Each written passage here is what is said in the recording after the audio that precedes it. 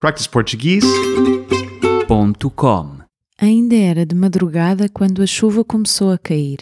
Deviam ser umas 5 da manhã, quando a intensidade era tal que acordei. Que despertar sereno para o 1º de abril. Aconcheguei-me ao Pedro na nossa cama tão quentinha e sorri feliz. A expressão "em abril águas mil" passou-me pelo pensamento. Cheia de precisão esta sabedoria popular. 4 horas depois salto da cama e sinto que hoje vai ser um dia à Masterchef. Com a quantidade de compras que fiz ontem, hoje vamos, com certeza, ter uma emenda gourmet.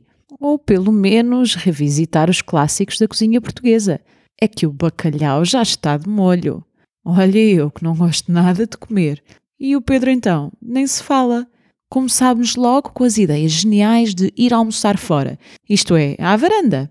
Ora, o que é que um casal de pombinhos apaixonados, habituados ao seu ritual de comer e beber bem, se lembrou de fazer?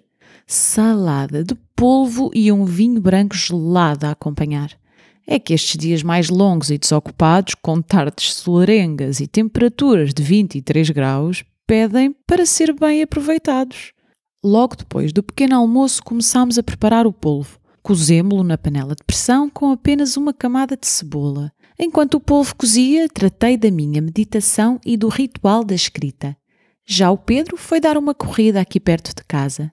Depois do polvo cozer, só tivemos de o cortar em pequenos pedaços, juntar cebola, um dente de alho e muitos coentros. Por fim, temperar com azeite e vinagre e, hoje, para dar aquele toque gourmet à portuguesa, acrescentámos grão de bico. Tudo isto bem regados de vinho branco. Os cozinheiros, claro!